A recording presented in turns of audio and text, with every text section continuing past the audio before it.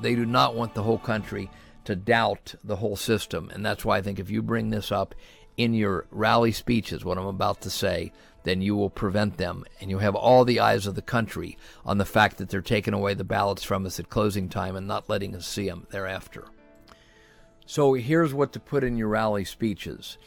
First of all, tell the people that we've reached the incredible situation that our ballots are being taken away from us at closing time of Election Day, and we'll never see them again. We're taking the computer results on blind faith everywhere in the country except a few small towns in New Hampshire. Maybe use the Debbie Wasserman Schultz as an example of how when it appeared everyone wanted her removed in the Democratic Party down there in Broward County, that she won, and then when her opponent, Tim Canova, came for the ballots, they were all destroyed, as were the ballot images.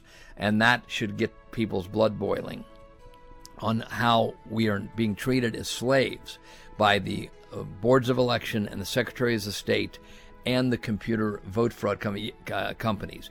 Yes, the Republicans are just as guilty in this as the Democrats, but you shake things up, and the Republicans, as well as the Democrats that are banning the Board of Elections, need to be called out on this. Next, once you inform the people that our ballots are being and ballot images are being taken away from us at closing time, never to be seen again, then tell them, I want an open count for you. We want an open count.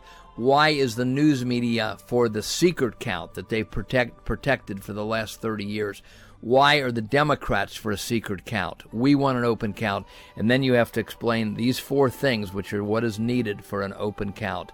We need paper ballots, hand counted, in the open, before they leave the public site. The most important one is number 4, before they leave the public site. Many people think if we have paper ballots in a county, that's okay. That means nothing if they take the paper ballots away from you at closing time and you can never see them. Since Adam and Eve, the crooks, have wanted to take the ballots in the back room and count them in secret and then come out and tell you who won. We can't let them do that anymore. And I don't think we can stop it by 2020.